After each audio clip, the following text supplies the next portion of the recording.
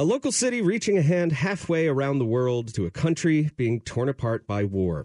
Cairo News Radio's Nicole Jennings has the story. The city of Kent has active sister city relationships with other cities in Norway, Japan, and China. In non-pandemic years, student exchange groups and city government leaders from Kent will visit Kent's sister cities and vice versa. It's all part of the objective of the Sister City program, created by President Eisenhower in 1956 to foster understanding across different cultures. Now, Kent's newest sister will be in a country we've all had our eyes on this year, Ukraine. Kent Mayor Dana Ralph says last year they started looking into a sister city relationship in Ukraine because Kent has a large population of Ukrainian immigrants. Immigrants from Ukraine were some of Kent's very first immigrant population, still make up a very large part of our community. So we've got long-standing history there. Kent chose the city of Lutsk, a city of about 200,000 in northwestern Ukraine, because many of Kent's Ukrainian immigrants once called Lutsk home. The city is different from Kent in many ways, but they have the most important things in common. It is a larger city in population and obviously a much older city, but I think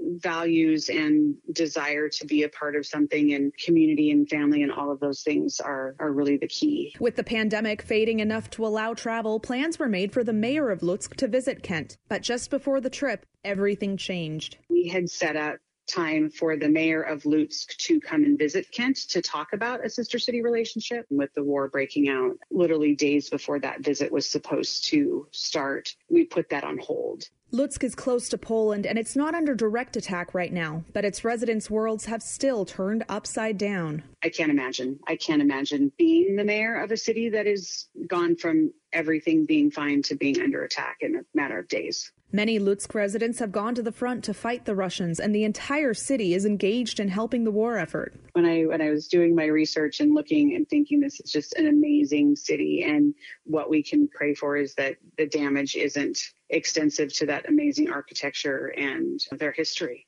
And back here in Washington, Kent is doing its part too.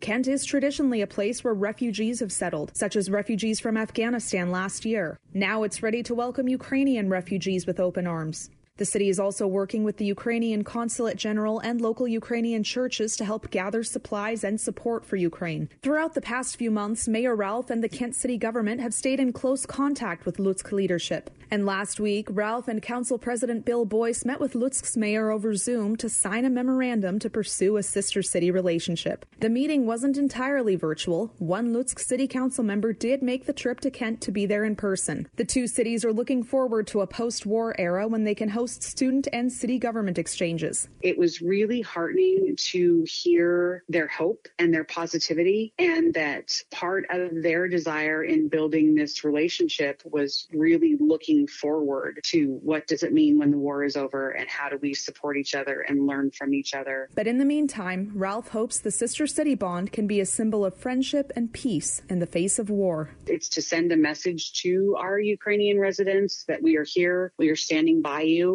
and we want to be a part of helping you as you go through this time with your family that's still in Ukraine. Nicole Jennings, Cairo News Radio.